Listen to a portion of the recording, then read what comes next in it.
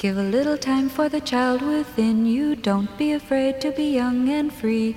Undo the locks and throw away the keys and take off your shoes and socks and run you. It's Jordan Jesse Go. I'm Jordan Morris, boy detective. Jesse Thorne on a family vacation this weekend, but never fear. A show is still coming your way. I've got two amazing co-hosts slash guests slash pals with me in the studio. First, a returning guest who people really enjoyed on her first outing, and I think her second's going to be even better.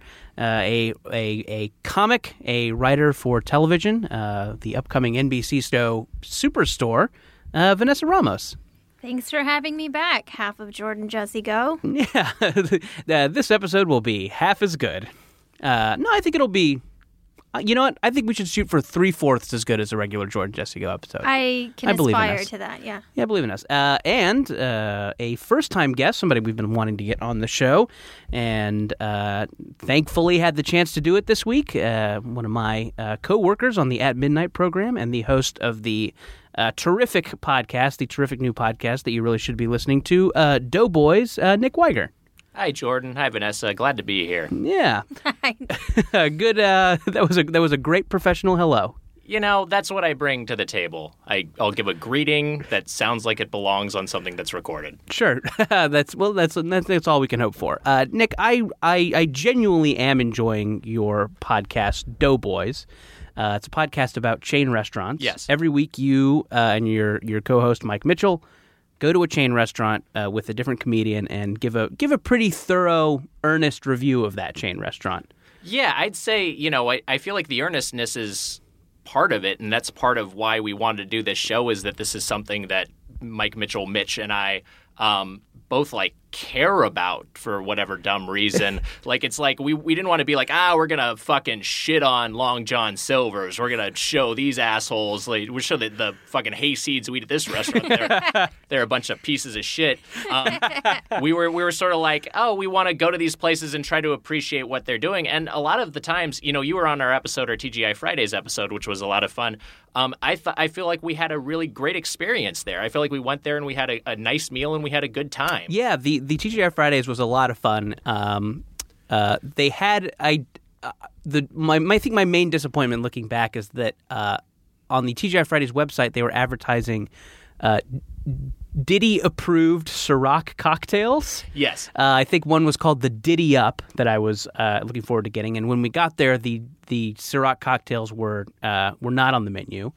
So I'm still a little bit mad about that, but I did like that they had a big Instagram frame that we could hold up and take our picture in. Yeah, we posted that picture on the Doughboys Twitter account, and it's weird because they have this thing. I don't know if it's specific to this TGI Fridays or it's all TGI Fridays locations, but it's like a frame that looks like the Instagram framing of photographs you'll see when you're looking at something in the app. So you hold it up, and then they take a picture of it, and then you put it on Instagram. So it's like your Instagram has an extra physical Instagram frame right inside the photo itself. I think like all corporate social media promotions, it has a fundamental misunderstanding of social media. This is the thing you don't need to provide. I could see providing a fun background or something. It would be like if you also, they gave you hashtags or something like that to hold up. Yeah. But yeah, still a lot of, that's funny. I had been on a kind of self-imposed KFC ban, because I hated their commercials so much. Gotcha. And it's not something I would eat regularly, but definitely I do enjoy KFC from time to time. I really like the coleslaw. I think that the coleslaw is something that is pretty underrated about there.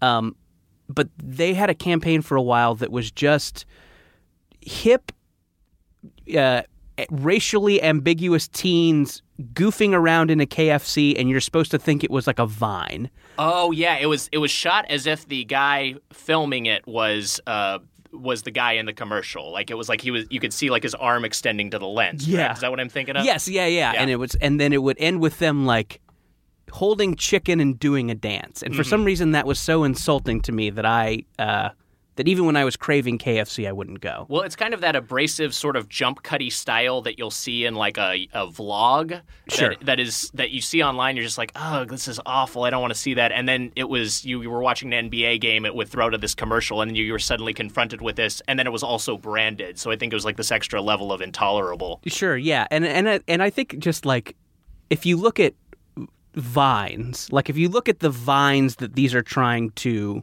replicate. Like, at some point in the thing, like, the guys should yell, if they're trying to be authentic, like, the guys should be, like, dancing around with their drumsticks and then just yell, "You a fat bitch!" and slap someone in the face, because that's how awful those things are. Yeah. And to, like, do a clean one of those that can play during a, NBA game in the afternoon is... I think an insult to the fine Vine stars that work hard to tell everyone that they're a fat bitch. Doing the medium a disservice, I think. Yeah, I think so. This Vine feels inauthentic because it doesn't have a frat guy doing a gay character that would have been offensive in 1995. Right. That would make the producers of Mad TV say, that's a little much. So Vanessa, you are from the South, Texas? Yes. San Antonio? San Antonio, Texas. San Antone? Would you say San Antone? I wouldn't, but I'd be okay with you saying. Okay. Were there any like indigenous chain restaurants down there that you don't have up here? Taco Cabana. Taco Cabana is like the closest thing I can say. It's like Taco Bell, but it's on a whole nother level than Taco Bell. Taco Cabana's pretty solid. Like, you can get... I think the drive-thru stays open till, 2. But you could get Mexican food that's better than 80% of what's in Los Angeles. And it's fantastic. And really? There's breakfast tacos. There's, any kind of taco you can imagine. I think there was even dessert tacos at some point that were, churro-based. But you could all... they had filling that was... I want to say, we cheese-ish. Or they do various desserts that come and go with the promotions and whatnot. Sure. But yeah, Taco Cabana was... we had Taco Bell, and I've never eaten Taco Bell because Taco Cabana was always an option. And then I moved out here, and I'm just like, you know what? I'd rather have nothing. Sure. And now you survive off a glucose stream. Oh, yeah. It's just a pleasureless glucose drip that you have going into your vein at all times. The way I figure it, if you're not going to do it pleasureless, why bother? Sure. Yeah, right. Now, this is a fast food Mexican thing that comes up when people move from LA. Do you have an opinion on Del Taco v. Taco Bell? I've only had Del Taco once. Mm-hmm. I kind of don't eat a ton of Mexican food here. I'm trying to think there used to be a place in Burbank that was just the menu was all in pictures and it was me and 50 landscapers. Sure. And that was kind of my jam for a while, and I was like, okay, I'm going to really earn some enchiladas. Sure. So Taco Cabana, I assume, as opposed to a Del Taco, which I love, or a Taco Bell, which I'm okay with, it's a little bit more, it sounds like it's a little bit more authentic versus Taco Bell and Del Taco, which I feel are kind of an artist's rendering of Mexican food. They're kind of if someone heard what a taco was and then told it to someone else on the phone and right. And then had someone's aunt paint it. Yeah. And then they're like, oh, we should put some version of King Kong in front of this. Yeah. So it's kind of but I feel Taco Cabana is more, it's authentic-ish. It's Tex-Mex. Sure. They use, because I feel authentic kind of uses the white, Oaxaca cheese, and Tex-Mex will, use cheddar and Monterey Jack and a mix of that. But yeah, Taco Cabana. The other amazing thing about Taco Cabana is they would always hire one of the Spurs to do their commercials. Oh, great. And, Sean Elliott is not an actor, turns out. But he was kind of the best option at the time because, there was a time where the San Antonio Spurs, I guess more than half of them were from another country. So you had, Manu Ginobili trying to sell. He's with high-speed internet. What is he talking about? He was trying to sell you Time Warner Cable. And then most of them would end with a version of, with Ancira Chevrolet and the San Antonio Spurs getting into a new truck is a slam dunk. Taco Cabana could always kind of use one of the NBA players to sell their tacos, and people didn't care that they didn't know what was happening. I'm a big NBA fan, so I'll get the NBA League Pass, which lets you watch the games from around the country. And one thing I appreciate beyond the local streams and just getting to see all these games and, getting to hear the local announcers who are sometimes huge homers, which is entertaining, is you'll get to see the local ads that are in between these things. So it'll be like, you're watching a Minnesota Timberwolves game, and then you'll see this ad that you would never see otherwise in Southern California for like some Minneapolis garden supply company. Yeah. Where they've gotten, like one of the twins to be their spokesperson. And just, the production values, which we're used to things being a little bit more professional because LA is such a mecca for film and TV. But sometimes some of these things that are produced, that are on the air in like Charlotte, North Carolina, that are produced locally aren't the most professional things in the world. Yeah, you really forget that, like, I feel like for a while, like, local commercial parody was such a comedy thing, or was such a web video thing specifically. It's like everyone who had seen Tim and Eric decided they should do a, local commercial parody. And it was one of those things that I wondered if it actually existed anymore. Like, what are we parodying? Like, is this something that's still around? But yeah, I think you do. And now I think, more the reason you don't see them is because, people don't watch TV live that much anymore. But, like, when you do go to another place and turn on their live TV, you're like, oh, yeah, there is still a guy in an ill-fitting suit in front of a green screen who has a weird inflection. Yeah, totally. Yeah, I feel like the similar thing in comedy is I feel like anytime I feel like film noir has become more of a sketch comedy genre than an actual film genre anymore. Sure. Like anything that they're parodying, anything that's being parodied is like someone's what they've learned about film noir is from other sketches. It's not from the source material. So it's got like this weird layer of like, well, what are you even making fun of anymore? Mm-hmm. But yeah, I feel like definitely there are local ads that are produced around the country that still have kind of that that wonderful amateurishness to it. Purity. Yeah, I think we've got a couple around here that run. That are a little slicker, but not much. We've got the Who Man Hyundai ads with the Who Man family, who are great. And then the Tito's Tacos ad, which I really like. And delightful. Tito's Tacos is it's kind of a local institution. It's a stand kind of under the 405 that always has a big line. And they have a great song. I think it goes something like, I love Tito's Tacos. You love Tito's too. While clip art of tacos flies around. Like there's this is a commercial. The money was blown on the jingle, and then the commercial is assembled clip art. I also like too that what they land on in the song is the only thing better than a Tito's taco is two. Just kind of like, oh, I like that. Yeah, that's sure. Great. Hey, why not have two? You've earned it. So there's one, I don't know if you guys have seen, it's a Los Angeles deep cut. It hasn't been on in years, but it's for a place called the Valley Ballroom that was like deep into, like past Van Nuys, like deep in the valley. And it was a gentleman's club. Mm-hmm. And it started off with like a dude, he's like a Joe Everyman type character, but he's dressed in scrubs and he's in the operating room and he's a doctor. And as he's like performing surgery, like there's nurses in cutoff scrubs with like super chesty. Sure. As you might expect. Yeah, so he's doing surgery. You don't see what he's doing, so like, what exactly he's doing. But he starts daydreaming about the Valley Ballroom and their like buffet setup and all the girls and whatever. And then so they go, doctor, and he snaps out of it, and the patient wakes up on the table, and it's a girl with gigantic fake boobs, and she goes, what am I supposed to do with these? And he goes, you could go work at the Valley Ballroom. Wow. And then it cuts back to him sitting at the stage at the Valley Ball, and he just looks at the camera, gives a thumbs up, and goes, smoking hot chicks. I think it's like hidden somewhere away on YouTube if you Google like Valley Ballroom, but it's the best. Like in Texas, we had awful local commercials, but it is the best one I have ever seen. I'm concerned about that woman. What if she had pancreatic cancer? She woke up on the table, so. Yeah. And waking up during surgery is such a horrifying nightmare. Yes, but also she looked at him. The anesthetic didn't work. You could go work at the Valley Ballroom. And she like looks at him like, oh, okay, well, I guess having, breasts the size of my head are that fine then. Yeah. I always have that option. Were the cutoffs on the nurses explained? Is that like part of the fantasy, and when they pop back out, they're clothed normally? No. This was just the operating room. It didn't seem very sterile. It's like, so this guy... In the reality of the Valley Ball commercial, this guy works in a place where the nurses wear slutty outfits, but he still daydreams of strip clubs, despite the fact that all the nurses where he is are dressed as strippers? That is correct. Okay. He works in such a sexually charged environment that sort of just bleeds into his mindset while he's working.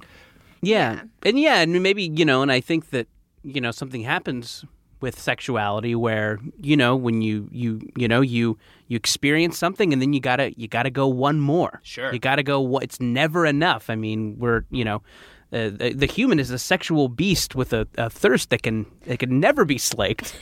So I think maybe he's working in this slutty hospital, but has to go to a strip club every night because he's so numb. Boy, what a tragic commercial. Yeah. This is an awful commercial of a man who can't feel anything, a woman who woke up mid-surgery with an awful cosmetic procedure she didn't ask for. Oh, boy. How's the buffet look, On the though? other hand, smoking hot chicks. Smoking hot chicks. This is another thing I think that is a joke, but I have not seen in practice, is the strip club with the buffet. Does that exist? I don't know. I don't know. Probably asking the wrong people. I've never in my life been to a strip club. Oh yeah, and it's not for any reason, but I've just I guess I'm probably not horny enough. Yeah, they call me old soft dick Wiger. This guy's never been horny in his life. Never even a bachelor party, birthday party. No. You haven't had the. No, I mean, I think I'm probably mildly puritanical. I think that's probably a part. I probably have a little bit of that. Sure, you're comedy's favorite Quaker. Yeah, I'm a little bit of a prude. Sure. No, I've never had I feel like my closest friends who have gotten married have either had no bachelor parties or kind of hey, we're going to go to the arcade. You know what I mean? Sure. Kind of fun. Yeah, when those 12-year-olds got married. No, I've never had occasion Have to. the goofy, fun bachelor party. Exactly, not the lecherous boob fest. Yeah, we'll go mini golfing. We'll have some barbecue. It'll Sure. be good, clean fun. Okay, interesting. I've been to 2 strip clubs in Texas. One of them was called Perfect Taco 10. Cabana. This is confusing. Yeah, we know. Had great breakfast tacos. Sure. One of them was called Perfect 10 Gentlemen's Club, and the number was being very generous. Sure. This is out of 50. Yeah. And the only thing I remember was there was just a million signs pointing to the ATM, but none to the bathroom. And there was, the DJ was stereotypically bad. And he brought 2 girls up to the stage with the King of the Hill theme song. It was like, whoa. Oh, bad. Do you think, was that a commentary, or do you think that's just a fun song that he knew? Oh, this is a fun thing, Sure. And then I feel at in case you forgot, you were in Texas. But he was very committed to the bit of being in Texas, and I swear there was a dance-off to dueling banjos. And so that was Perfect 10, and then I went to one in Austin with a guy I was dating at the time, and he bought me a lap dance, and it was just weird because I somehow got emotionally invested in the story of this young lady whose name was Diamond at the time. Sure. And she must have been 19, and so she's giving me this lap dance, and it's odd that they have the strippers come up and do a moth-esque story before they dance. Well, yeah. Well, because she looks very young, and in my head I'm like, oh, sweetheart, what are you doing? Where did you, I don't even know what area you had to go to buy that neon thong thing you're wearing. Sure. I'm really, I'm thinking about her day and her life and all her decisions that led her there. And then she's giving me this lap dance, but she has this really bony butt that's just digging into my thighs. And it's pretty painful, but also I'm convinced that her self-esteem lies in this moment of me being you're doing really good. Sure. So I just try to be hey, move your bony ass. I'm trying to be supportive and fake enjoyment, and I kind of just when it was over, I just kind of put my hand up for a high five. And I was like, okay, thanks for that, and left shortly after. But that at least it wasn't pull my finger. Were exactly as sexual as the bachelor parties that Wiger's been to. You might as well have been driving go-karts. Interesting. Yeah. Hey, if anybody in the LA area has a line on a strip club that still has a buffet, hit me up. I'm curious. You're right. That is that is a go-to thing you hear people say of or make a joke on is the bad food at a strip club buffet. But yeah, I don't know if in practice that's a thing that's commonplace. Sure. Is it legal? Oh, yeah. I would guess there's probably sanitation issues, because you don't want open trays of food to be so close to pussies. To open vaginas. Sure, open vaginas. Hard to say. Anyway, so this is a topic I wanted to talk about with you guys. Not that I don't want to just talk about strip club buffets forever. I wanted to talk about the phenomenon of internet fatigue / anger. We've all worked for the At Midnight program, which is a fake game show about the internet. Nick and I work there now. Vanessa, you have moved on to more network pastures. Just real quick, how's the food at a network show? Is it better than cable? Oh, absolutely. Okay. Yeah. No, there's none of this, whatever the crew guys couldn't eat and just loaded with carbs. It's a menu situation in the morning. You discuss, what place do we feel like having? Oof. And it's not... it's not fast food stuff, and usually it's somewhere pretty decent, a bistro, cafe situation, and you just circle what you want, and then some poor assistant brings it to you. It's bistro or better? Yeah. Okay. I wrote for a couple for some Dodge commercials, and those were a situation where I felt like the food there was just opulent. Yeah. Like I felt like a lot of times if you haven't worked on a set, it'll be there'll be a table with some pretzels and some chips and some cookies, just sort of grab-and-go snacks you can have, sure. A jar of gummy bears. But this was a thing where you had, waiters on silver platters coming by with, a serving bowl with udon in it, and they'd just be, handing it to you. Or, wow. a little, is it canape? Is that how you say it? I don't know. Canape? What, is that a word? So, describe the dish. Some sort of odor is what I'm saying. A little like a salmon, a little bite, an amuse-bouche, if you will. Sure. Just carrying around things like that. And I was just like, this is crazy how much money they have to just sort of waste on this thing when everyone would be happy with just, some string cheese and some PB&Js. Sure. I'm not complaining. Yeah. It is, the discrepancy is so strange when you work in various parts of the entertainment industry, I'm sure we've all worked for a web video company where, it is just a one of those drums of red vines and and a liter of Dr. Star. And whatever Frito-Lay products they sell at the dollar store, these off-market half in Spanish Cheetos. Sure, yes, exactly. Yeah, some sort of green Cheeto that you've never seen before that has a whale on the box. Yeah.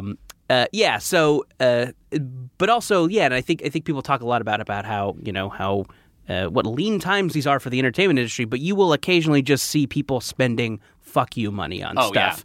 Yeah. And it is strange that still exists. It's can't everything just even out and everyone gets California Pizza Kitchen all the time?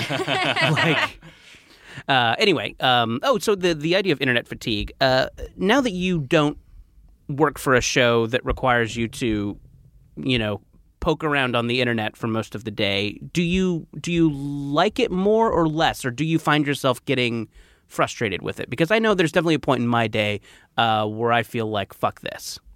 Is that do you have that still? Oh, I absolutely do. Okay. Well, see, since I've been at midnight and then left twice, I left the first time and then came back and left again. I just kind of don't really look at the internet for a month after that. Okay. If I have something some bullshit I want to tweet, I'll just kind of post it and look away. So I'm just kind of easing back into it. But maybe check your faves a little later in the day. Yeah. You're not a monster. You're going to check your faves. Honestly, yeah. Who am I? So it's more. I don't know. I try to check in with the internet, but it's just oh fuck, what are we outraged about today? And sometimes it's legitimate, and it's okay, fine, and I get that. And then sometimes it's misinterpreting somebody said in a Salon article that didn't matter. Yeah, Salon is usually involved. Agreed. Nick, where do you stand on that? Is it something that you feel like you want to get away from at a certain point? Well, I one of the jobs I worked prior to At Midnight, which is a Funny or Die produced show, is I worked for the Funny or Die website as a staff writer, director, editor of internet videos. So I was kind of immersed in that just fully for 2.5 years or so. I don't know. I do want to escape it, but also I feel like I have absorbed so much of it through just so many jobs and Twitter and just how I spend my free time, that also like it just kind of is my life too. You know what I mean? In a sad way of just like interacting with people via it's like social a media. Pet or something that's just always at your house. Yeah, exactly. So I don't know. I mean, like there's certainly shit I read where I'm just like, I just can't believe, like, whatever the opinion here, like, this is just driving me crazy. But also I kind of like having that feeling. Like, I kind of like, oh, I like that this is agitating me or making me care, or I like that this person who's obviously trolling is having an effect on these other people. Like, it's just kind of an interesting dynamic. Sure. For me. There's kind of a chewing on a cold sore type pleasure. Yeah. It's something that I feel like I am just done with is strong opinions. Like, I feel like I am getting mad about both ends of an argument. Like, I don't want to see anyone feeling strongly one way or the other. I think a good example is anything having to do with Star Wars. So you've got one set of people on Facebook saying, you know, the trailer made me cry. This is it. Finally. Thank you, JJ. Thank you. And then you have the fuck this, grow up, assholes, it's for kids. And I'm like, why am I mad at both of these? I have to feel one of these ways. But yeah, I think depending on which one I'm looking at, then I feel like I flip to the other side. Yeah, you're kind of presented with this binary of, you know, this binary that's just in superlatives of this has to be fucking awesome or this is terrible and a crime against humanity. And, like, you know, I'm someone who loved Star Wars growing up. For 9th grade, like, my personality was pretty much a guy who likes Star Wars. Sure. You know, I just wear Star Wars shirts a lot and talk about it and quote it. Man who is always face deep in some pussy. Yeah. And, you know, I was super hyped for episode 1 and then was let down and then was just like, fuck the prequels and was upset about that. And now I've kind of reached, I guess, a calm in my 30s where episode 7 is coming out and my feeling is like, oh, that looks good. I'm excited. You know what I mean? And I feel like I'm not allowed to have that opinion of like, I'm mildly excited for this thing and I think it's going to be pretty good to good.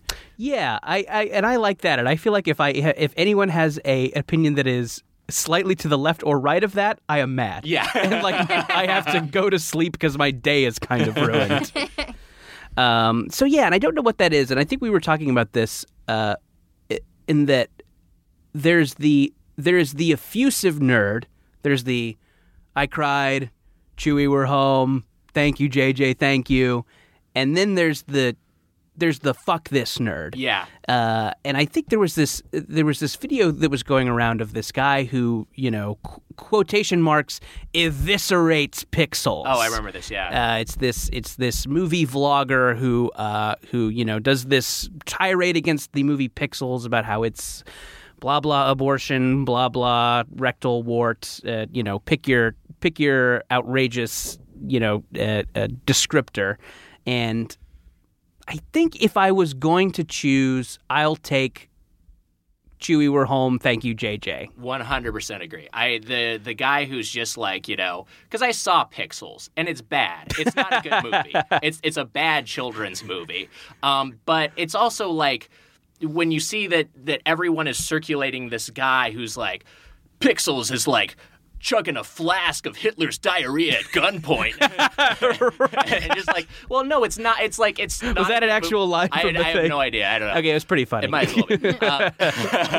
But I mean, like, you know, it's. I feel like there's so much.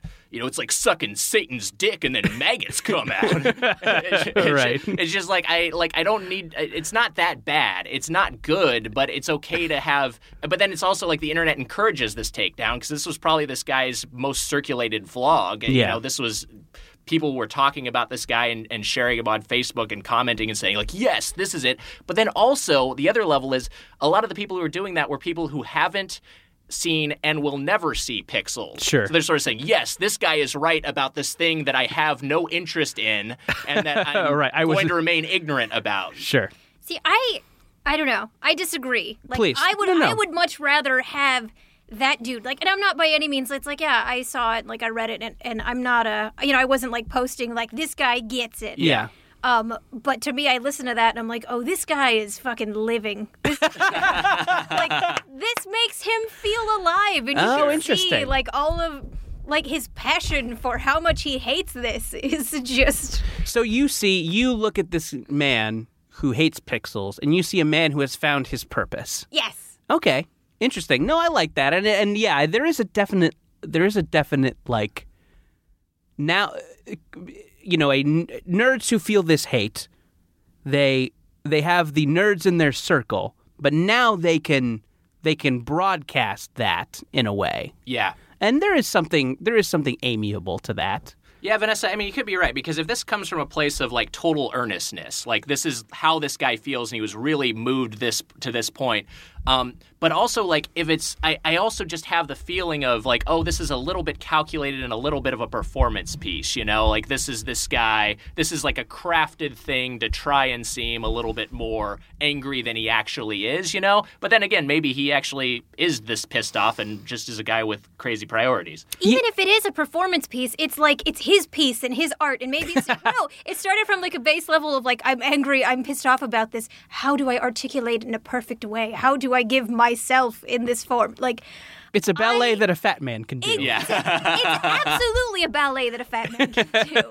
Sure. But yeah, I like to think it's like it got him off of his fucking couch from jerking off to he's pacing around, he's pissed off. Sure. And he was like, you know what? I need to share this with the world. All of the things I'm feeling, I need to make other people feel them. And maybe it's not the sentiment that we'd like, but it's like, yeah, that passion is driving him to do something. No, I mean I think that's actually an excellent point. I think that what I would like to see is that and I do think that punching Adam Sandler these days is punching down a little bit. Mm-hmm. I mean, hard to say you're punching down to a bazillionaire who will never want for anything again in his life. But yeah, I mean, he is unfortunately kind of a punchline. I would like to see this guy take a stance against, like, Benedict Cumberbatch, just someone everyone loves, yeah, and just do the whenever I hear Benedict Cumberbatch talk, it's like a falcon is scratching my urethra, just do that, but to something that everyone has agreed that they love. Yeah, I do think there's something to... There are also, like, kind of soft targets. Like, I feel like you can go after Adam Sandler or, I'm trying to think of another example, but there are certain things where you can kind of say, like, oh, this thing is... Nickelback or something. Nickelback, yeah. Sure. They're kind of soft targets where it's okay, everyone's okay with making fun of them, so you're not really taking a risk by making fun of that. But I think if you went after, like... Just throwing this name out there, I actually am a fan, but if you were to, like, say, like, I'm going to do something against Judd Apatow sure, or Benedict Cumberbatch or someone who's maybe even not universally beloved but has people who are like, oh, wait, no, I think he's generally respected. I think this guy is all right. Yeah. I don't know. I think there'd be something interesting to taking that stand. Then again, I feel like that's the kind of thing where you'd either face a backlash, or if the argument was convincing, it would just be ignored because people don't want to hear that they shouldn't love something that they love, Sure. Well, I think the important thing to remember is that, like, Pixels was about, it had Qbert, it had all these things. I feel like this dude felt like this was an attack on, like, his youth. Yeah. Yeah, I mean, I guess we didn't take into account how strongly this guy actually feels about Pac-Man. Which may be very strongly. Like, yeah, I mean, I feel like you issue the challenge to Cumberbatch. It's like, hey, attack something this dude loves. Sure. Like, I don't think it's necessarily about likability or who you can shit on. And also, like, I agree, it's kind of shitting on Sandler at this point, which is why Rob Schneider's right in the zone of people to shit on. Yes, let's all focus our ire toward Rob Schneider. Oh, that poor guy. Can I spoil something in Pixels? Please do, yeah. I would prefer if you did. Okay, so you mentioned Qbert. So Qbert is in the movie, and there's this kind of confusing thing where they have to face these gaming challenges from the aliens who are invading, and they're invading using the signal that was sent out 30 years ago of the video game championship. So they have interpreted it as a signal of war. And it's kind of strained, but they are using these video game mechanics to try to attack the planet Earth. So every time they win the planet Earth wins one of these video game challenges, they get a little trophy. And one of the trophies they get is Qbert. So Qbert just comes down to Earth at one point and is just hanging out with, like, Josh Gad and Adam Sandler. And he's just, like, one of the guys for a little bit. He's actually really cute. He's the high point of the movie.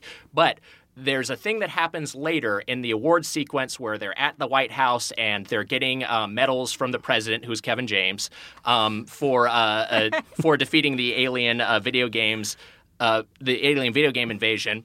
And Qbert is changed, I guess, in some sort of gift from the aliens into a hot video game chick who Josh Gad had a crush on, like an old full motion video game, like one of those characters, like Mad Dog McCree. Yeah, like a hot chick from like a Mad Dog McCree. And so Josh Gad ends up marrying this Q*bert who's transformed into a hot chick. Yeah. And then there's a later sequence in the credits where we see all their babies in a crib, and they're baby Q*berts. so the logic is it's still Q*bert's DNA that's been changed into the shell of a hot woman. Josh Gad is fucking her, and then she's birthing Q*berts out of her womb. Wow. That's David Cronenberg could direct a version of that. And it could be horrible. My biggest problem is still Kevin James as president. It's really, yeah. I mean, are we that far off from Kevin James as president? That's one of the things where it's like, oh, in theory, I get that that's a funny joke because they start with a flashback where Adam Sandler and Kevin James are kids. Kevin James is bad at video games. Adam Sandler's awesome at video games. We cut to 30 years in the future. Adam Sandler's hanging with his buddy Kevin James in a bar, and they're like sipping beers. And then there's a wide shot, and you see the Secret Service detail around Kevin James. And so Adam Sandler works at GameStop, and Kevin James went on to be the president. So like, I feel like there's like, oh, there could be a funny way to handle that, but it's just not used in a funny way in the movie, which is part of how it's just kind of this film that's kind of mired in mediocrity to being poor. Yeah. So, but I guess all the resources and time went into the logistics of Q*bert fucking. Yeah. Although I bet that, like, there's probably a kid who saw Pixels who had that imprinted on his sexuality. Oh, sure, yeah. Also, I wonder, like, who has to go to the person that created Q*bert and be like, hey, we want to get your permission to use Q*bert. And it's like, okay, well, what are you going to do with him? Okay. It's me, John Q*bert. He's very close to my heart. Yeah. I never had kids, and this is my legacy. It's like, I'm open to letting you use him. I don't usually say yes, but as long as you use him in a cool, like, respectful way to his character. Oh, we're going to turn him to a hot chick, and then Josh Gad's going to fuck him until he has, like, the hot chick has baby Q*bert. It's like, all right, so leave a check on the table, and I think we can work this out. Well, leave a check on the table and turn off my breathing machine so I can die in peace. I think it's really just depends on what tier of video game property you're dealing with. You know, if you've got, like, Super Mario, then that's a non-starter. To even show him in a movie is going to require a lot. But sure, a lot of paperwork. If you're dealing with a chef from Burger Time, you basically, he's going to be getting DP'd by a couple of inmates. All right, sure. Yeah, just happy to be working at something. That's why there's that log scene of Rob Schneider face fucking Arrow the Acrobat. Like, yeah, oh sure, I guess I own that. Yeah, let Rob Schneider face fuck him. That's why you get the Blu-ray. Well, gosh, guys, I think we've covered a lot of ground. We're going to take a little break, and then stay tuned, audience. I think there's a segment coming up that you're really going to enjoy. We'll be right back. La la la la la la la la la la la la.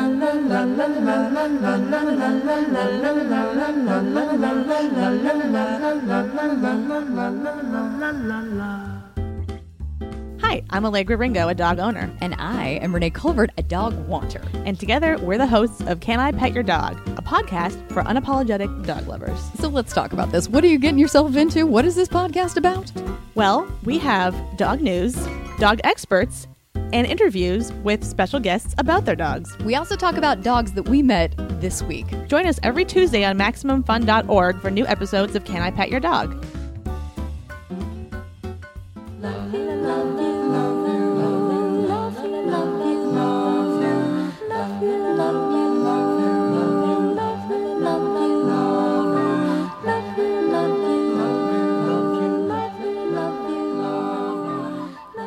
It's Jordan Jesse Go. I'm Jordan Morris, boy detective. I'm Nick Wiger, oaf. Vanessa Ramos, born again vegan. Oh, great nicknames, guys. Oh, yeah. Great nicknames. I want to. We were talking about the internet earlier. I want to just mention something that happens to me pretty regularly on Twitter.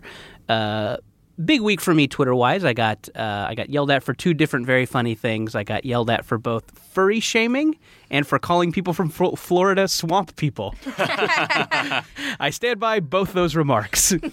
No, my apologies to the fine people of Florida and to the fine perverts of the furry community.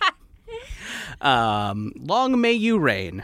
I have been very outspoken on this show about my love of Bud Light Lime. It's one of my favorite summertime treats, especially in a barbecue situation. This is a Bud Light that has a twist of lime. Very refreshing, delicious. Something that I hate is the Bud Light Lime-A-Rita. This is a malt beverage, not a margarita, as the name might imply. But this is something you would drink. This is like a Smirnoff Ice, a Bacardi O, a malt beverage, kind of masquerading as a margarita, and with the Bud Light Lime name stamped on it, and doing a thorough job of sullying that good name. But for some reason, I think there's some confusion as to which side of this fence I'm on. So people will tweet me every time a new Bud Light Lime-A-Rita product comes out. Sure. Even though I've been very outspoken about the fact that I dislike this product. I think it's bad. I think it's gross. But still people persist. But people, it's maybe I'm resisting something. Maybe I'm resisting something too much. Maybe I'm protesting too much, I think. So I think what I wanted to do today was to not only try some of these new Bud Light Lime-A-Ritas, and maybe it's just the traditional Lime-A-Rita that I hate.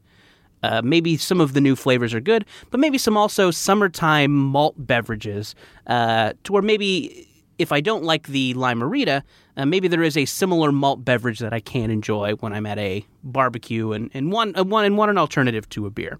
So we've got so we're all going to taste test some delicious summertime malt beverages. We each have a Lime-A-Rita product from the Bud Light Lime-A-Rita Fiesta Box or Fiesta Pack. We've got a Mike's Hard Margarita. Let me get the name of this right. This is from the people who bring you Mike's Hard Lemonade. It's the Mike's Classic Margarita. Cold, hard, refreshing is the slogan. And the Smirnoff Ice Peach Bellini. Smirnoff Ice Peach Bellini. So we're going to taste test all three of these. Tell us what you think. Or we're going to tell you what we think, rather. Before we start, I want to get your guys' opinion on this particular kind of product. Do you enjoy a malt beverage at a barbecue or otherwise? I would certainly prefer I think it would probably be pretty low on my list of what I'd like to have at a barbecue. I think I'd rather have a beer, a glass of wine, maybe some sort of simple cocktail. These sort of prefab malt beverages, they're usually a little too sweet and punchy and syrupy for me. I feel like this has been an interesting shift in marketing we've seen in the beverage sector, where this used to be, I feel like this was the wine cooler back in the day. This was the Bartles and James, and that used to be a thing of like, oh, this is for this is for your mom or for your aunt, Mm-hmm. That's who this is targeted towards. And they've I think probably starting with Smirnoff Ice and Mike's Hard Lemonade in the late 90s, early 2000s maybe, they started trying to do like, oh, we're going to go after like college guys and sort of make this an acceptable thing for men to drink. Yeah, I think now the vibe is get a teen drunk, you asshole. Yeah. But yeah, overall, my overall opinion on these is I'm more of a malt beverage skeptic. Okay, Vanessa, how about you? What's your relationship? I don't dislike them. Like I mean, it's been a long time since I've had one, but it is that very thing. Like publicly, I don't know that I would drink it because I do kind of like Nick was saying. Like I feel like either a mom or someone who doesn't want their mom to know that they're drinking it. Sure. Yeah. Maybe mom and her new boyfriend went to Cancun. You have the house to yourself. Exactly. Maybe not a barbecue, but it's like, hey, so we're going to float down the river like somewhere kind of shitty. And we just like, this will be a fun like bit to do is to drink like Mike's Hard Lemonade. So you like them in the context of a floating bit. Exactly. Okay. A floating bit. I'm with you on that. Fine. Yeah. I agreed. And you know what? I think there's probably a little bit of an embarrassment on my part, because I definitely remember when I started drinking real late. I mean, not real late, but I was well into 21 before I started drinking with any regularity. I definitely, had one or two in high school, was very afraid of it. So definitely my first couple of months of drinking were Smirnoff Ice based, and I am still very embarrassed when I look back at that time. Okay. So I think there's probably a wound there that has not healed. So that's maybe why I am so why my rage is maybe too much at these kinds of things. But we'll see. Maybe today is the day that ends. So yeah. Does anybody have any feeling as to which of these they'd like to try first? The Mike's Hard Margarita, the Bellini, or the Bud Light Lime-A-Rita? I feel like let's start with the Mike's Hard. Yeah, let's do. That sounds like a lot of fun. Yeah. Okay, so this is Mike's Classic Margarita, cold, hard, refreshing is the tagline. No real indication of, let's see, premium malt beverage with natural flavors and artificial colors. Okay. Pretty cryptic there. Yeah, right? Fluid with flavoring. And yeah, definitely. And where the nutrition information is supposed to be, there's just a middle finger. I had a sip of this. This is indiscernible to me from Smirnoff Ice or a similar product. It just tastes like a Sprite. It tastes like it's a headache in a bottle to me. Maybe if this was ice cold, half of it would be kind of nice. But right now, I'm going to go ahead and give this a thumbs down. Yeah, I mean, I could suck this down in, I feel like, 15 seconds. It's just pure syrup with a little bit of carbonation.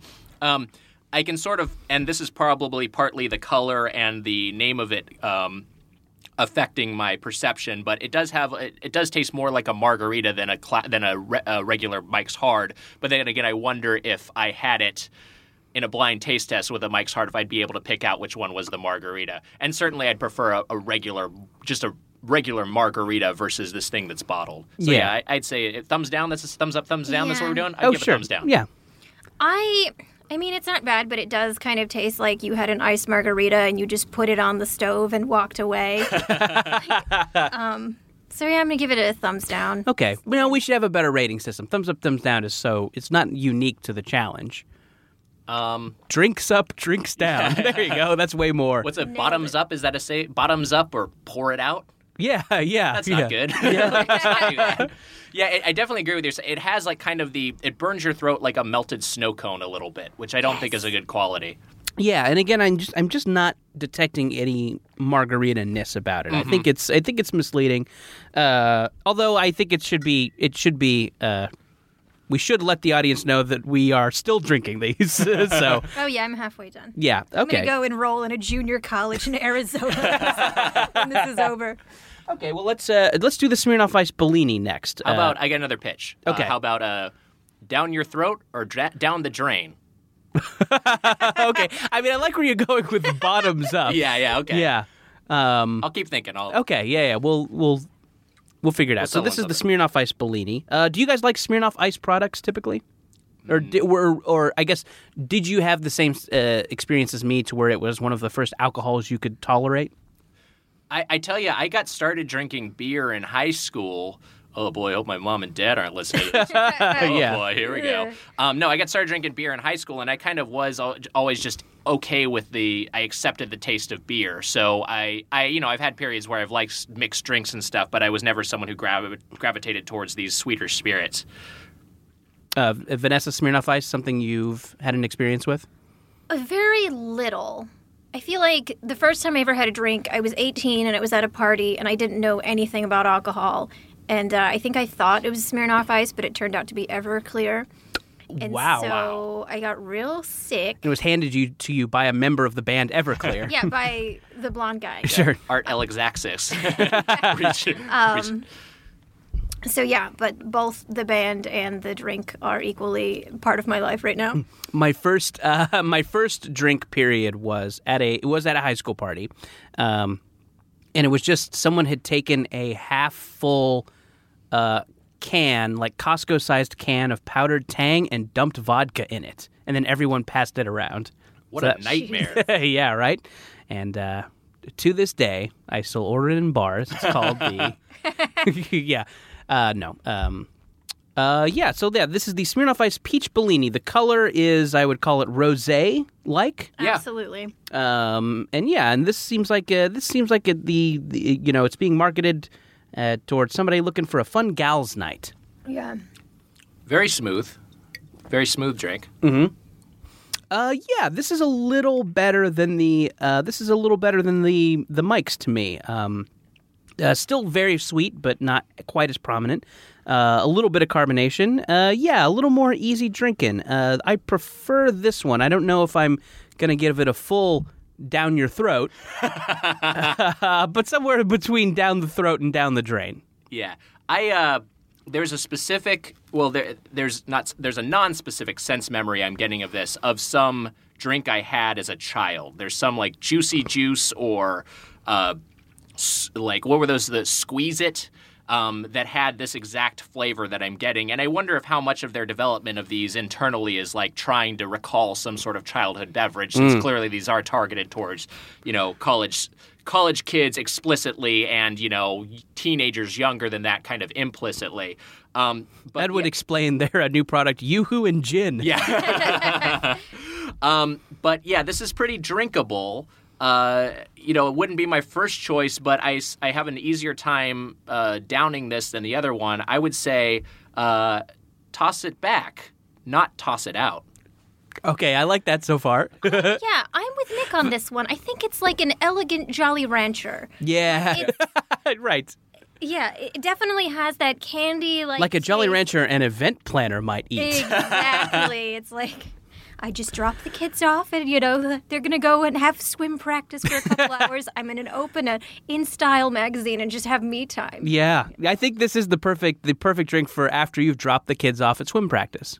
And then later you can drop the kids off at the pool, which means pooping. Yeah, I know. I was like, oh, it's swim. And then I said it specifically, and I was like, oh, because shitting. Yeah, but I think it can be both. Okay, well, I mean, I have no doubt you will shit after drinking.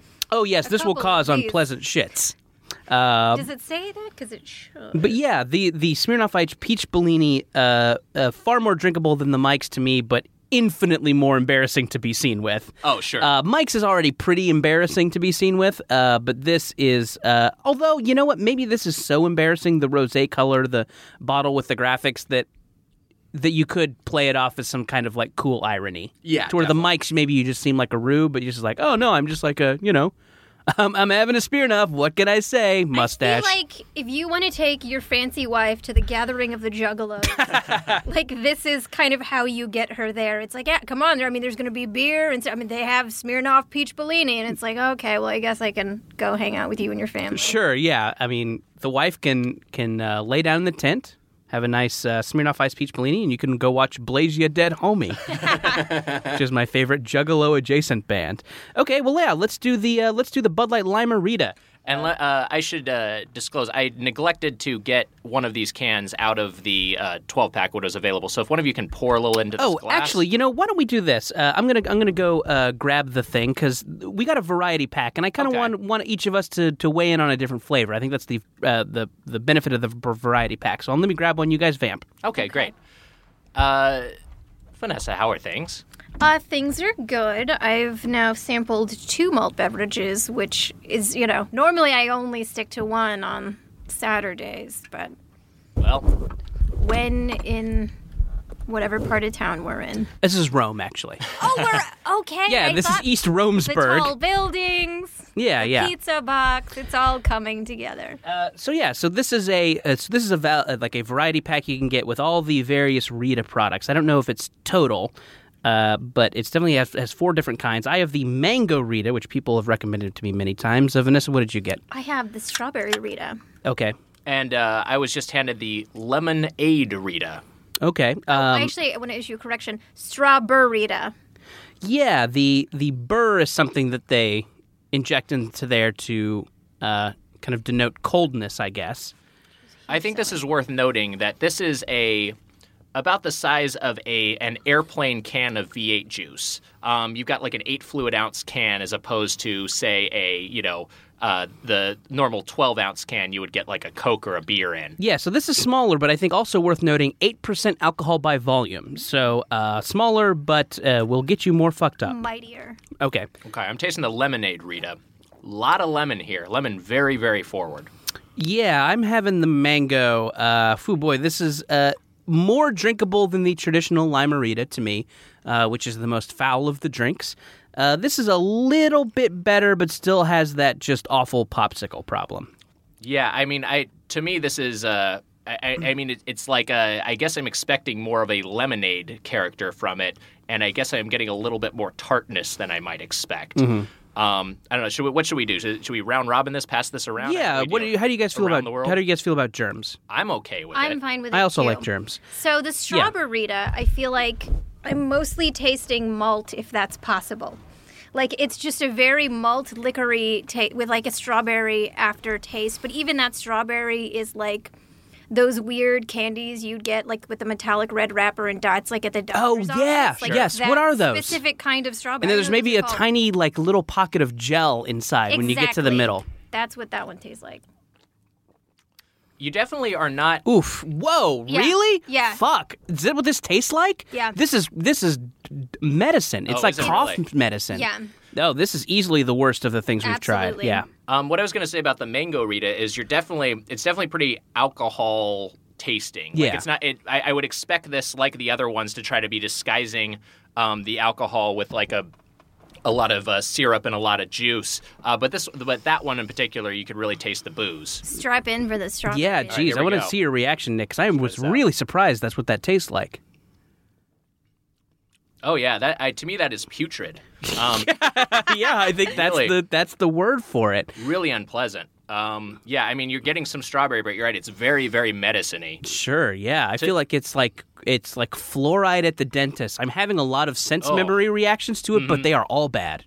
That's really unpleasant. I mean, like this is the kind of thing where I'm kind of surprised that this made it past any sort of focus tests. Yeah, who likes that? Yeah, it's I don't know. I mean, it's certainly because I've had strawberry margaritas at like a Mexican restaurant, and it has a strawberry margarita on the can, so you assume that's what they're going for. And to me, this has nothing flavor-wise in common with that actual beverage. Yeah, it should just have like a set of bleeding gums. Do these expire? Because it might have. Yeah, these might be bad. I got these from Bevmo today.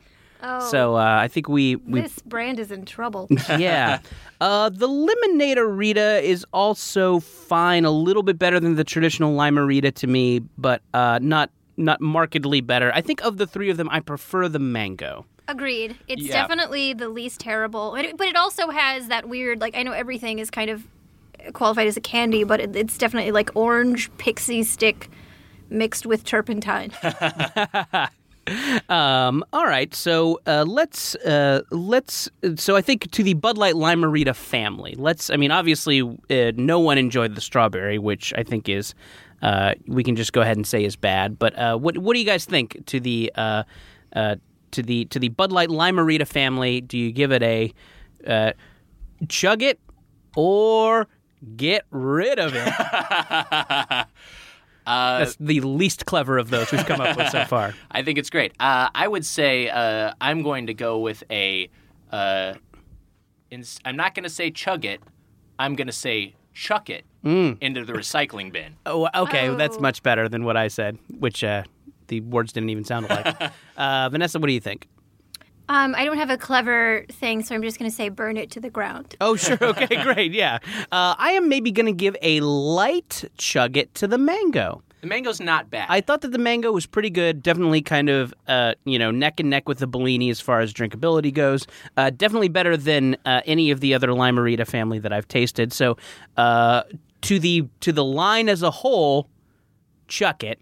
Mm-hmm. To the mango specifically, light chug. Yeah, I would say if you can find a pack that's all mango, it may be worth your time. But if you get that triple pack, then you've got mango and then these two other flavors that aren't very good. It's like if you got a thing of Neapolitan ice cream and it had chocolate, but instead of vanilla and strawberry, it had vinegar and toothpaste. Sure. And 8 bees. Yeah. Whoa, get them out of here. There's 8 bees in here. Okay. I mean, I'd rather put bees in my mouth than that strawberry one. That strawberry one fucking sucks. Yeah, boy, howdy. Is that for, like, homeless guys who are just used to chugging cough syrup? They're like, here you go. It does say on the can, try it over ice. And so perhaps we're not giving it a fair shake. Like, you know what? That's probably it, is that we didn't have ice in it. Yeah, so I think while we sit here and finish the podcast, I'm probably going to finish the Smirnoff Ice Peach Bellini. What do you guys think? Do you have one that you'll sip on for the duration of the show? I mean, to be candid, I'm probably going to finish all 3. But Sure. I'm going to start with this Peach Bellini while my sense of taste is at its strongest, and then as it's gradually numbed by this alcohol, I'll move on to the ones that are progressively less pleasant. Yeah, I do acknowledge that there's probably a level of drunk to where all of these are amazing. Vanessa, what do you think? What will you? So I'm going to start by finishing the Mike's Classic Margarita and then move my way up to the luxury that is the Smirnoff Ice Peach Bellini. Yeah. And then I am going to do everything in my ability to burn the can of the other one to the ground. Sure. Yeah. Can we set a can on fire? We'll see. Coming up a little later in the show. So I think we've done a pretty good job of diving into the world of malt beverages. Nick, I will acknowledge that we have taken a page from the Doughboys playbook a little bit. Not at all. You guys test snacks on the show, and it's been a lot of fun. I don't think we own the concept of a taste test. I think that's something that predates podcasting in general. Well, I had never heard of it until your show, so I'd never heard of people tasting something and then talking about it. You know what Vanessa was saying earlier about like having this as a bit, which is basically what this purchasing decision was. This was bought for the purposes of this comedy podcast. Yeah, I guess us trying like respectable craft beers from local breweries would not have been funny. Yeah. So, I mean, like, I do wonder, because recently on the Doughboys podcast, we taste tested, there's a co-branded Pinnacle vodka that's Cinnabon flavored. Oh. Not cinnamon flavored, but specifically like Cinnabon. And it says, artificially flavored to taste like a Cinnabon roll, and it doesn't.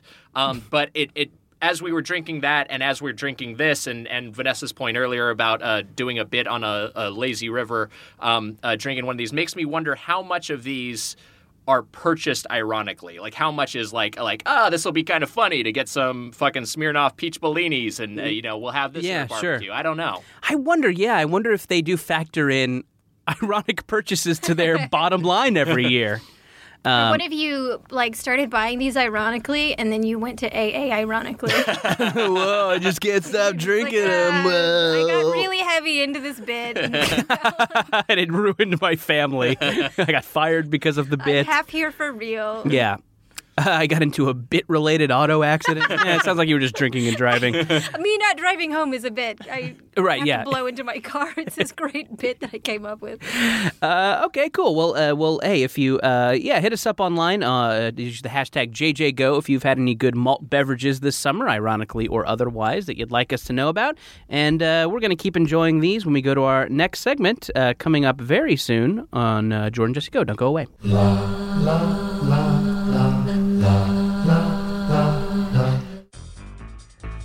Ty is a pedantic person. I think when he pronounces these words, it's in a very show-offy way. Gyro. Gyro. Sacre bleu. Sacre bleu. Ayers Rock. Uluru. What you are witnessing is real. The participants are not actors. They are actual litigants with real cases. They call in via Skype to Judge John Hodgman's court, the real People's Court. Now I call you to Judge John Hodgman's internet court. Find it at MaximumFun.org or wherever you download podcasts. La la la la la la la la la la.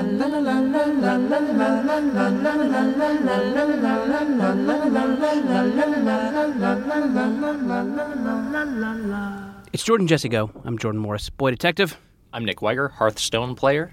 Vanessa Ramos, chief of parrot surgery. Terrific. Another great round of nicknames. A few things to address, some housekeeping. Some people have been letting us know about this online. We've been kind of having some fun this summer with the concept of the summer boy. This, of course, is based on something an Uber driver said to me. He said specifically that when I was wearing shorts, I looked like a real summer boy. And we've been kind of using that to inspire people to have a lot of fun this summer, to try new things, to chill and grill, to just, in general, enjoy life a little bit more. And a lot of people have been doing that, and it's been a lot of fun.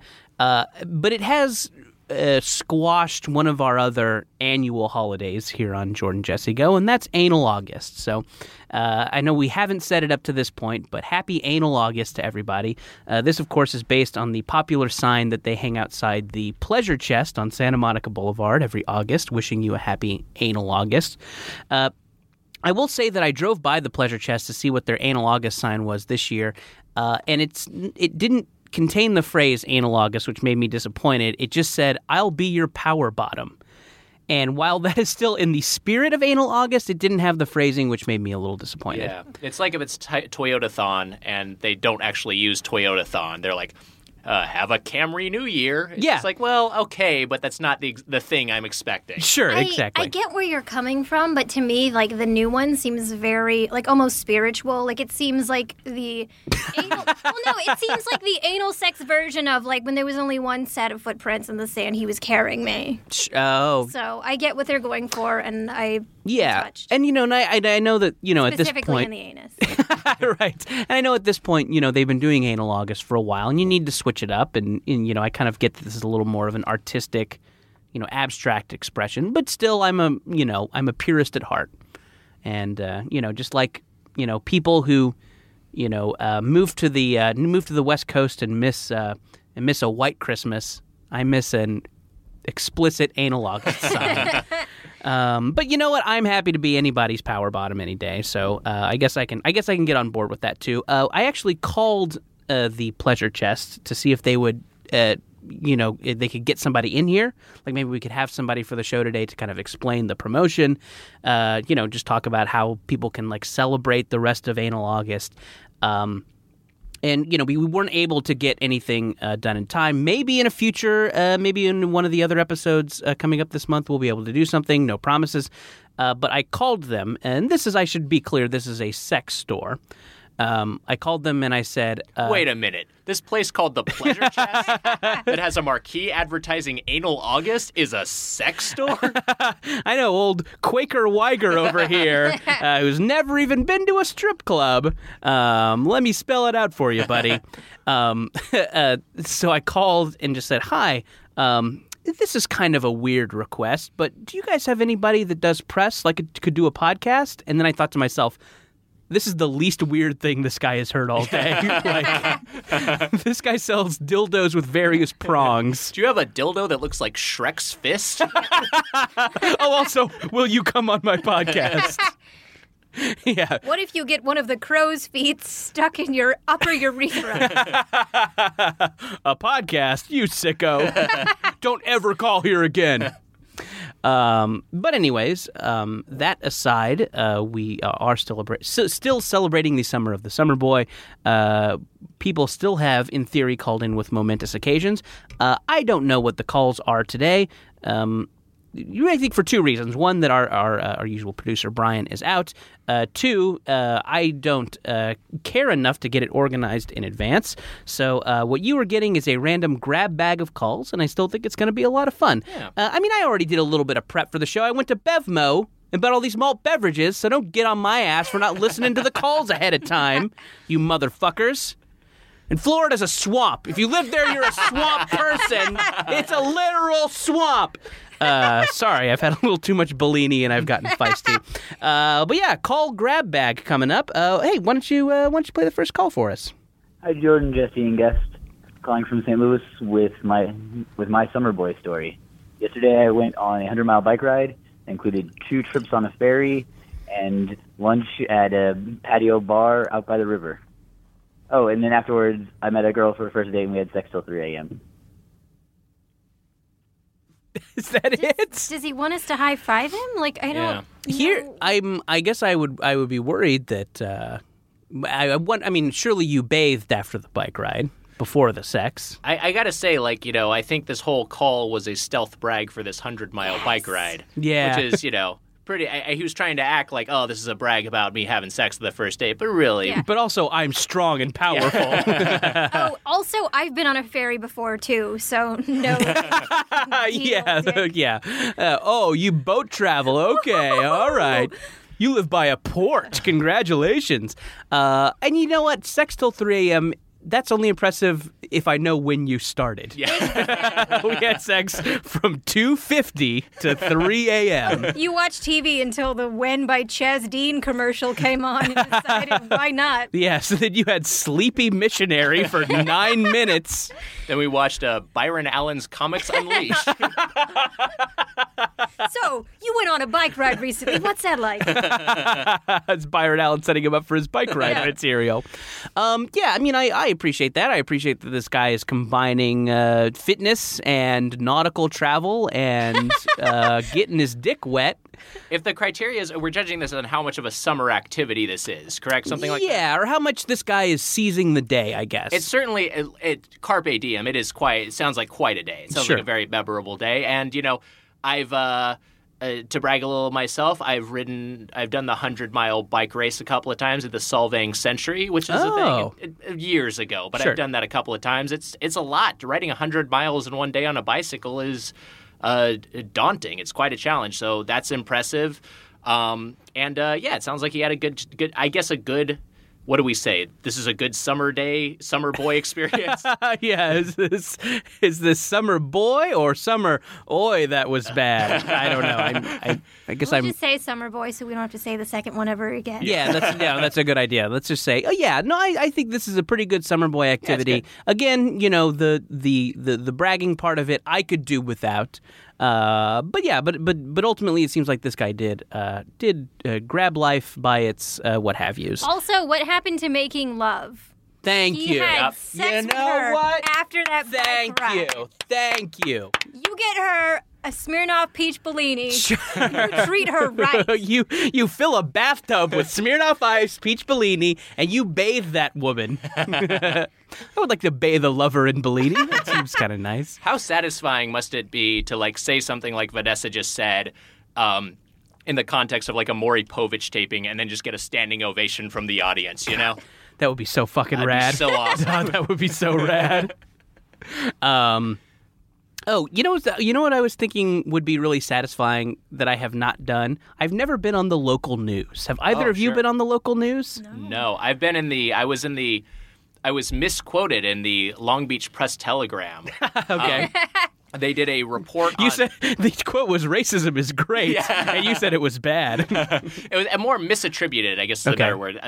They interviewed my brother, Nate Wiger. I'm Nick Wiger, so, they get their ends confused. And they didn't interview me, but they attributed my brother's quotes to me. Sure. So it looked like I'd said it doesn't matter, who cares. But the thing is I was in middle school, and there was this article in the local paper, and it was a report on my Boy Scout troop. So all of a sudden, all of my middle school knew my dark secret, which was that I was a practicing Boy Scout, which is, pretty socially ostracizing, I feel like, for a middle school kid. I don't know if it is still today, but it certainly was, 20 years ago. Yeah, interesting. And this wasn't you didn't wear your uniform to school or anything when you had a jamboree. No, I was living two lives. Oh, yeah. Wow. Yeah. I modeled a tacky shoe in the San Antonio Express News. Wow. My face wasn't in it, but my foot was. Do you remember the shoe?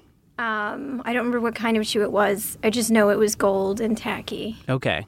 And how do you secure a job shoe modeling for the local paper? Well, normally when someone says you have nice feet, you're like, yeah, save it for the internet. Sure, yeah. But yeah, it was just someone like through a friend, and she was like, hey, what size shoe do you wear, and this or that, whatever, and I had to show up, and some three people looked at my feet, and one dude was like, they try to play it cool and be like, all right, well, thank you for coming in. And then they call you back and be like, we love your feet. We'd like to offer you the position of shoe wearer. Just of someone who stands up while we get a camera close to your foot. Well, congratulations. I mean, that's still. It's no Nate Wiger accomplishment. No. All right. Well, we've still got a couple left in the grab bag. It said my name in 0.2 font. That's funny that it said the name. When do you? That seems like more credit than a foot model usually gets. Yeah. Well, congratulations. Yeah, good. You've good representation. Let's hear the next call in the telephone grab bag. Hey, Jordan. Hey, Jesse. Hey, guest. Just calling in with a momentous occasion. So I just moved to Huntington Beach, which is pretty much the most Orange County town in Orange County. And this morning on my way into work, I met my neighbor who was wearing a Social Distortion shirt, introduced himself as O.C. Mark, and then got into his lifted pickup and drove away. And the first thing I thought of was that sounded exactly like Jordan's description of every dude in Orange County. So thanks a lot, guys. Have a good one. Yeah, boy, that is on the nose. Fantastic. Nick and I grew up in kind of similar zones. Does that track for you, O.C. Mark? I was a couple weekends ago, my wife and I went down to meet my parents. My parents live in Oceanside. We live in Santa Monica, so we kind of sometimes do a halfway meeting point somewhere in Orange County.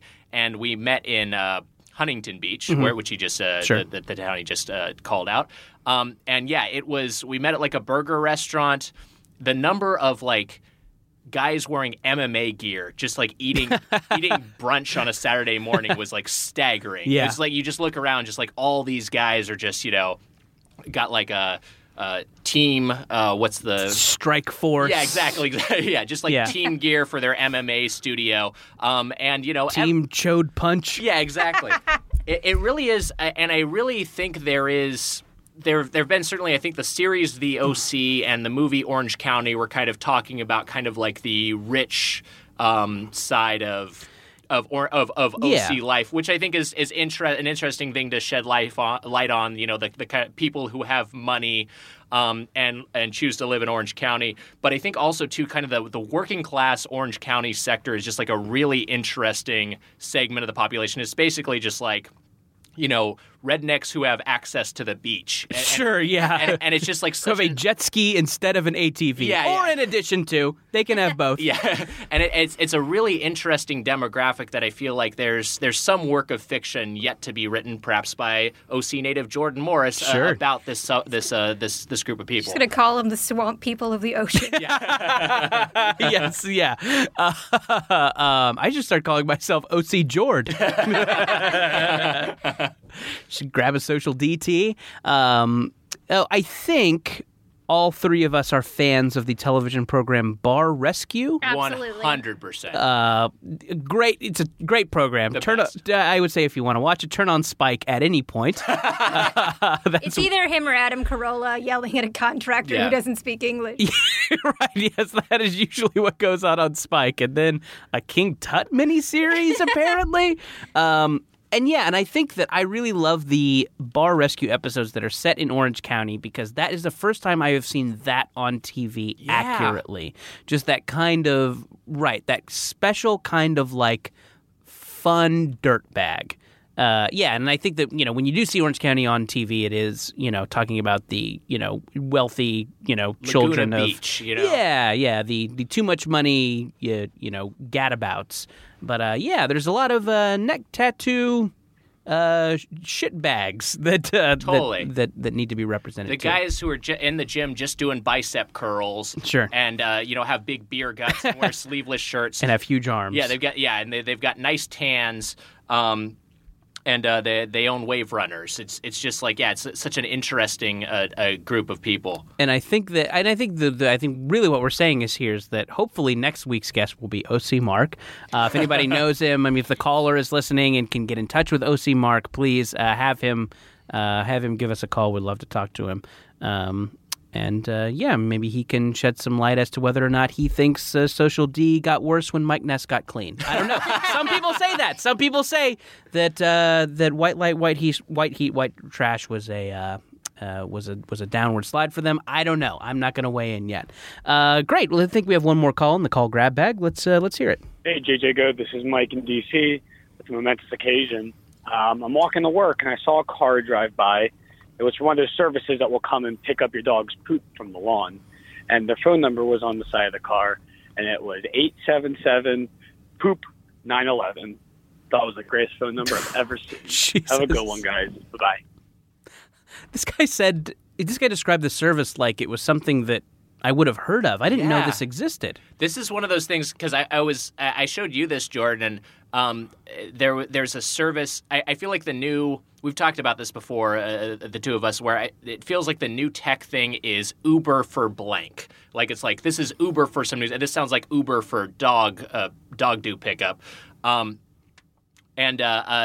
This was one where it's like, but I saw a service recently that was like basically Uber for taking out your trash. Yeah. So the idea of like they would go into your house, bundle up your garbage from the trash can, and then take it out to the curb, which is like, why do you need like an app for that? But yeah, I had no idea this thing existed. Yeah, I am definitely an old man when it comes to that. Of comes like, just do that yourself. Yeah. You fucking baby. Yeah. Interesting. Well, Poop 911. It was was an awful day. I think we all remember where we were when Poop 9/11 happened. So I don't understand who's the summer boy in that. Is it the dog that's the summer boy? 'Cause they just kind of can shit wherever they want and someone else deals with it? Falls into another category of call we get, which is momentous occasion. Oh, okay. I think in that situation, the dog is the summer boy because he's living it up. Summer goes, you shit where you want, and someone else deals with it. And then your owner has a nap. Also, in all fairness, I'm sure it was Poop 911. Sure. Like a poop emergency. Yeah, it's a choice to read it as Poop 911. yeah, that's your baggage, dude. Yeah. We'll be right back on Jordan Jesse Go.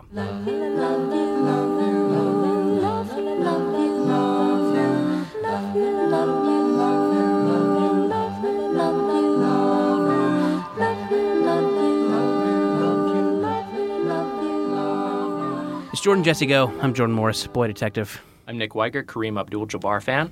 Who? Vanessa Ramos, Chinese immigrant.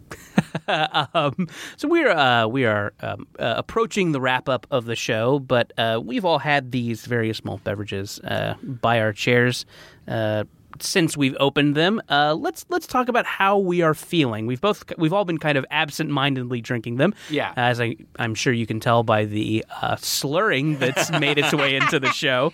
But let's talk about where we are, which one you've drank the most of, and what your state is right now. I rather presciently predicted that I'd be finished with all three of these. As terrible as this is, I'm still about 3/4 of the way done with this Bud Light Straw Burrito, and I finished the other two. And the Mike's Hard. Like I was just saying during the break to the two of you, it's not a good sign when you have what feels like a hangover headache while you're drinking.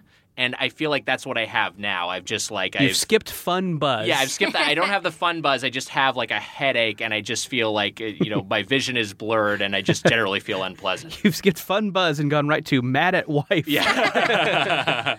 So I'm halfway done with the Bellini. I'm almost done with the Mike's Classic Margarita. I had a physical last week. I'm in perfect health. I just peed blood. So I don't know which one of the three did it, but hard to say. Yeah, I maybe couldn't. I had to keep an eye on my drinking a little bit as I'm the one who drove here. But I have almost finished with the Bellini. I have not touched the other ones. It's been fun to sip on, but my mouth now tastes like it's just been full of Starbursts, and I feel a little bit of wooziness, like I was just kicked. Yeah. So all in all, malt beverages get a big get out of here. We haven't figured out the rating scale yet. We'll fix this in post. Well, great. This has been a ton of fun. Thank you to everyone who gave us a call, who's been suggesting various malt beverages to drink, even though they were terrible. Nick, as we mentioned a couple of times, you have a great podcast called The Doughboys with our pal Mike Mitchell, who Jordan Jesse Go fans might remember as being on the show a couple of months back. It's sincerely a great show. I really love listening to it, and I think it makes eating more fun, and it really has, I think, enriched my life because I like hearing about how much you guys love food. I like trying it myself. It's a real joy. Awesome. Yeah. I mean, you can check out the show. It's on Feral Audio. You can follow the show's Twitter account at DoughboysPod. Yeah, and Vanessa, you are on Twitter, and as always, are a delight on there. I think we were talking about is your moniker still the Kate Middleton of Arby's? Yes. Okay. Yeah, I mean, there are often imitators. Somebody followed me and then changed their bio to the Kate Middleton of Wendy's. Don't be fooled. Yeah. She's not about that Full life. of shit. But yes, you are that Ramos girl. That's it. Which, real quick, is a stupid name, but when I used to do stand-up, a lot of people, mostly guys, wouldn't learn names, so they'd be like, that Ramos girl. Sure. So it was functional at the time. It was functional at the time. Now I just seem like an idiot. It's a handle. No, I think it's a fine handle. As far as jokey handles go, it's great. You're not, whatever, Juggalo 420 or something. I would give it a get out of here or whatever.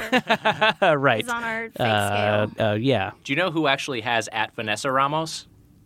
Probably someone in the Inland Empire that's 14. Yeah, that's a good guess. But you're writing for a television program as we speak. It's called Superstore. Indeed. It will be on NBC at some point. NBC in the spring. Yeah. Also, I wrote for Border Town on Fox, which airs January 3rd. Hey, there you go. Yeah. There's a date you can put on your cal right now for some quality television. Yes, Jesse Thorne back next week in theory. So thank you to everybody who listens. Why don't you hashtag JJGo on Twitter if you want to talk about the show with other fans and or maybe suggest some malt beverages for a future malt beverage episode.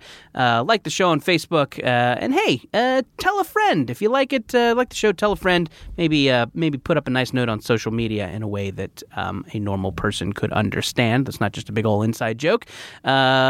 Great. That's all. Thanks for listening. Bye. MaximumFun.org. Comedy and culture. Artist owned. Listener supported.